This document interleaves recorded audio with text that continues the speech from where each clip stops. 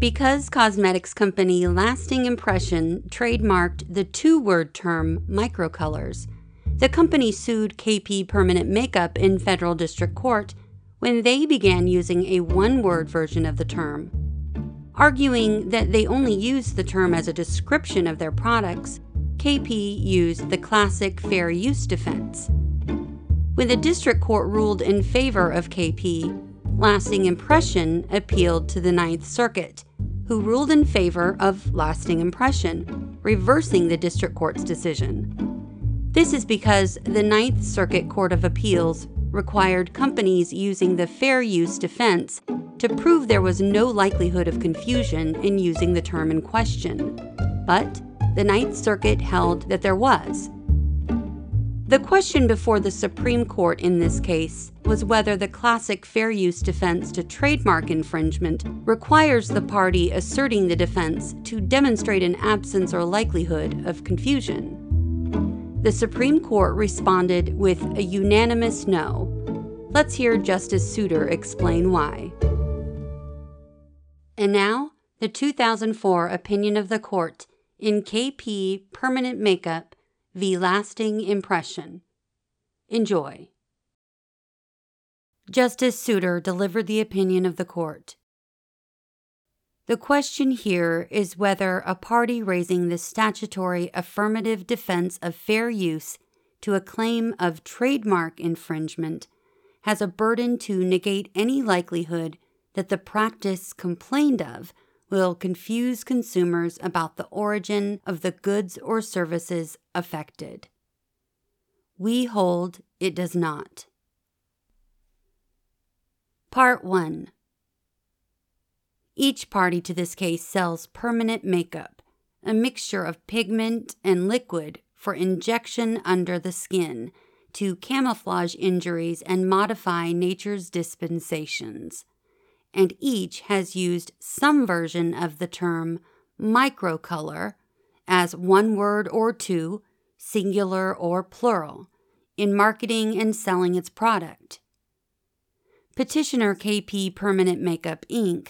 claims to have used the single-word version since 1990 or 1991 on advertising flyers, and since 1991 on pigment bottles. Respondents Lasting Impression, Inc. and its licensee MCN International, Inc., Lasting for simplicity, deny that KP began using the term that early, but we accept KP's allegation as true for present purposes. The district and appeals courts took it to be so, and the disputed facts do not matter to our resolution of the issue.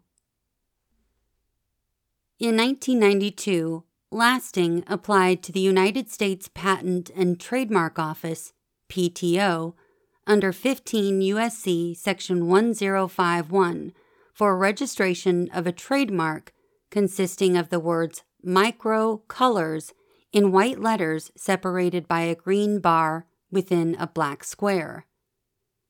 The PTO registered the mark to Lasting in 1993, and in 1999, the registration became incontestable.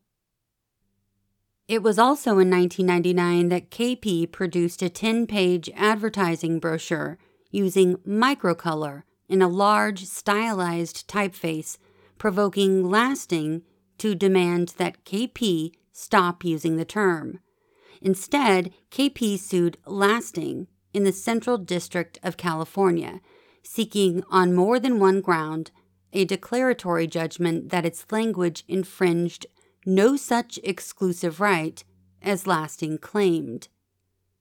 Lasting counterclaimed, alleging, among other things, that KP had infringed Lasting's microcolors trademark. KP sought summary judgment on the infringement counterclaim based on the statutory affirmative defense of fair use. After finding that Lasting had conceded that KP used the term only to describe its goods and not as a mark, the district court held that KP was acting fairly and in good faith because undisputed facts showed that KP had employed the term microcolor continuously from a time before Lasting adopted the two-word plural variant as a mark. Without inquiring whether the practice was likely to cause confusion, the court concluded that KP had made out its affirmative defense under Section 1115B4 and entered summary judgment for KP on Lasting's infringement claim. On appeal, the Court of Appeals for the Ninth Circuit thought it was error for the district court to have addressed the fair use defense without delving into the matter of possible confusion on the part of consumers about the origin of KP's goods. The reviewing court took the view that no use could be recognized as fair where any consumer confusion was probable, and although the court did not pointedly address the burden of proof, it appears to have placed it on KP to show the absence of consumer confusion. Since it found there were disputed material facts relevant under the circuit court's 8-factor test for assessing the likelihood of confusion, it reversed the summary judgment and remanded the case. We granted KP's petition for certiorari to address a disagreement among the courts of appeals on the significance of likely confusion for a fair use defense to a trademark infringement claim, and the obligation of a party defending on that ground to show that its use is unlikely to cause consumer confusion. We now vacate the judgment of the Court of Appeals. Part 2. Section A. The Trademark Act of 1946, known for its principal proponent as the Lanham Act, provides the user of a trade or service mark with the opportunity to register it with the PTO. If the registrant then satisfies further conditions, including continuous use for 5 consecutive years, the right to use such registered mark in commerce to designate the origin of the goods specified in the registration shall be incontestable outside certain listed exceptions. The holder of a registered trademark, incontestable or not, has a civil action against anyone employing an imitation of it in commerce when such use is likely to cause confusion or to cause mistake or to deceive. Although an incontestable registration is conclusive evidence of the registrant's exclusive right to use the mark in commerce, the plaintiff's success is still subject to proof of infringement as defined in Section 1114. And that, as just noted, requires a showing that the defendant's actual practice is likely to produce confusion in the minds of consumers about the origin of the goods or services in question. This plaintiff's burden has to be kept in mind when reading the relevant portion of the further provision for an affirmative defense of fair use available to a party whose use of the name, term, or device charged to be an infringement is a use otherwise than as a mark of a term or device which is descriptive of and used fairly and in good faith only to describe the goods or services of such party or their geographic origin. 2 points are evident. Section 1115B places a burden of proving likelihood of confusion, that is, infringement, on the party charging infringement even when relying on an incontestable registration. And Congress said nothing about likelihood of confusion in setting out the elements of the fair use defense in Section 1115B4. Starting from these textual fixed points, it takes a long stretch to claim that a defense of fair use entails any burden to negate confusion. It is just not plausible that Congress would have used the descriptive phrase, quote, likely to cause confusion or to cause mistake or to deceive, unquote, in Section 1114 to describe the requirement that a mark holder show likelihood of consumer confusion, but would have relied on the phrase, quote, used fairly, unquote, in Section 1115B4 in a fit of terse drafting meant to place a defendant under a burden to negate confusion. Starting from these textual fixed points, it takes a long stretch to claim that a defense of fair use entails any burden to negate confusion. It is just not plausible that Congress would have used the descriptive phrase, quote, likely to cause confusion or to cause mistake or to deceive, unquote, in Section 1114 to describe the requirement that a mark holder show likelihood of consumer confusion, but would have relied on the phrase, quote, used fairly, unquote, in Section 1115B4 in a fit of terse drafting meant to place a defendant under a burden to negate confusion. Where Congress includes particular language in one section of a statute but omits it in another section of the same act, it is generally presumed that Congress acts intentionally and purposely in the disparate inclusion or exclusion. Nor do we find much force in Lasting's suggestion that, quote, used fairly in Section 1115B4 is an oblique incorporation of a likelihood of confusion test developed in the common law of unfair competition. Lasting is certainly correct that some unfair competition cases would stress that use of a term by another in conducting its trade went too far in sowing confusion and would either enjoin the use or order the defendant to include a disclaimer. But the common law of unfair competition also tolerated some degree of confusion from a descriptive use of words contained in another person's trademark. While these cases are consistent with taking account of the likelihood of consumer confusion as one consideration in deciding whether a use is fair, they do not stand for the proposition that an assessment of confusion alone may be dispositive. Certainly, one cannot get out of them any defense burden to negate it entirely. Finally, a look at the typical course of litigation in an infringement action points up the incoherence of placing a burden to show non-confusion on a defendant.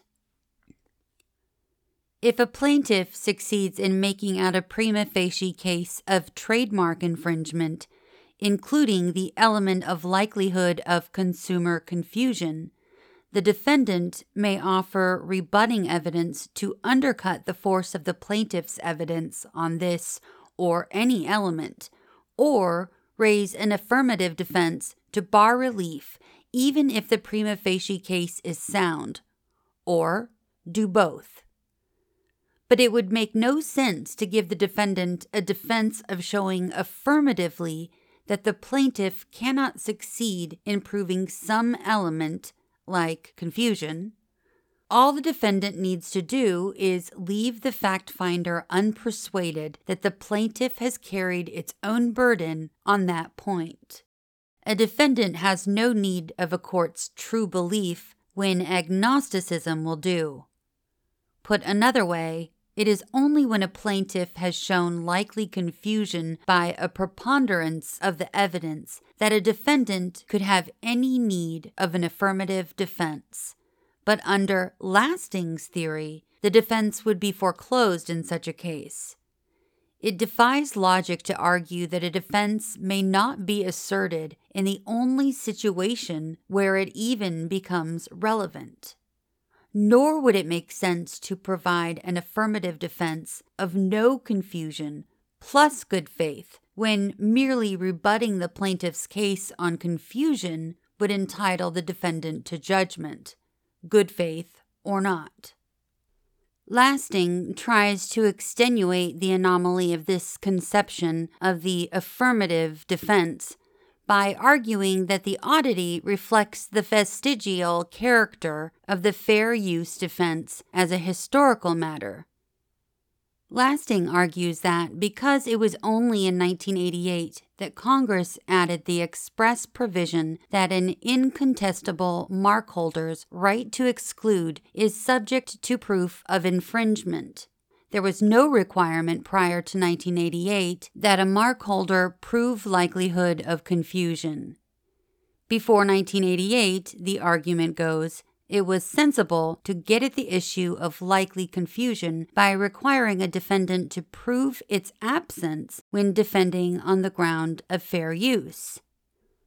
When the 1988 Act saddled the mark holder with the obligation to prove confusion likely, the revision simply failed to relieve the fair use defendant of the suddenly strange burden to prove absence of the very confusion that a plaintiff had a new burden to show in the first place.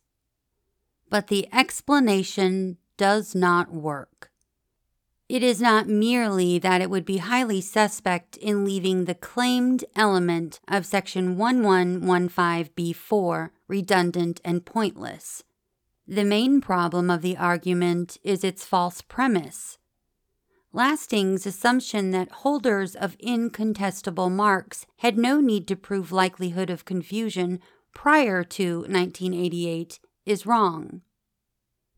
Since the burden of proving likelihood of confusion rests with the plaintiff, and the fair use defendant has no freestanding need to show confusion unlikely, it follows that some possibility of consumer confusion must be compatible with fair use. And so it is. The common law's tolerance of a certain degree of confusion on the part of consumers followed from the very fact that in cases like this one, an originally descriptive term was selected to be used as a mark, not to mention the undesirability of allowing anyone to obtain a complete monopoly on use of a descriptive term simply by grabbing it first. The Lanham Act adopts a similar leniency, there being no indication that the statute was meant to deprive commercial speakers of the ordinary utility of descriptive words.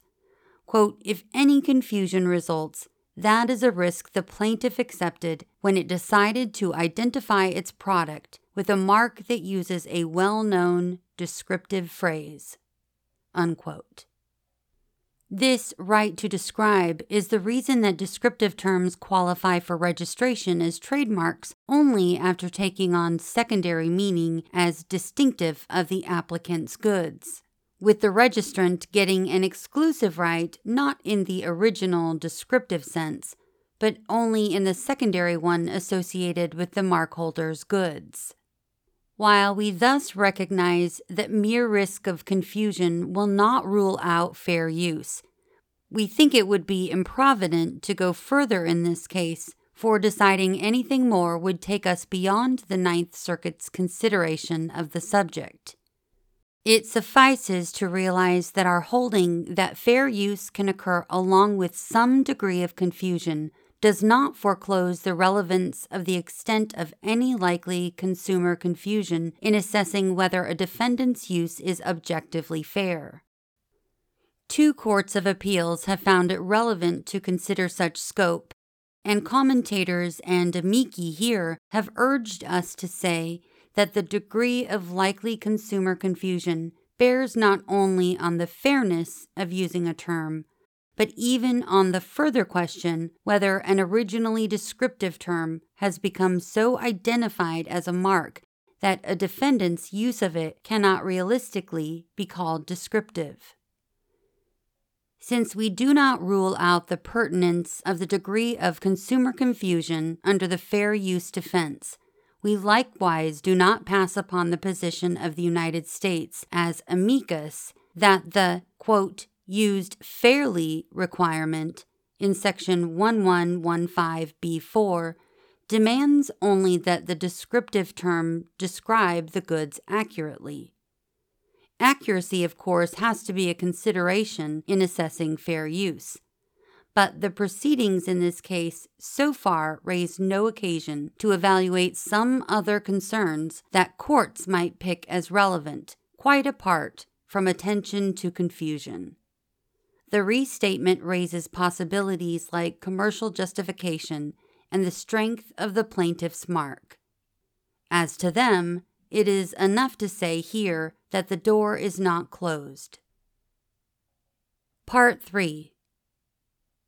In sum, a plaintiff claiming infringement of an incontestable mark must show likelihood of consumer confusion as part of the prima facie case, while the defendant has no independent burden to negate the likelihood of any confusion in raising the affirmative defense that a term is used descriptively, not as a mark, fairly, and in good faith.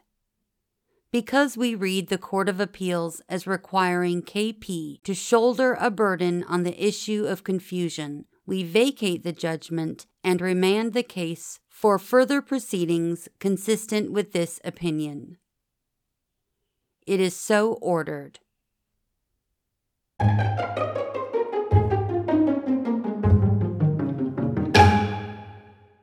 We've come to the end of the opinion. Until next episode, thanks for listening to What SCOTUS Wrote Us.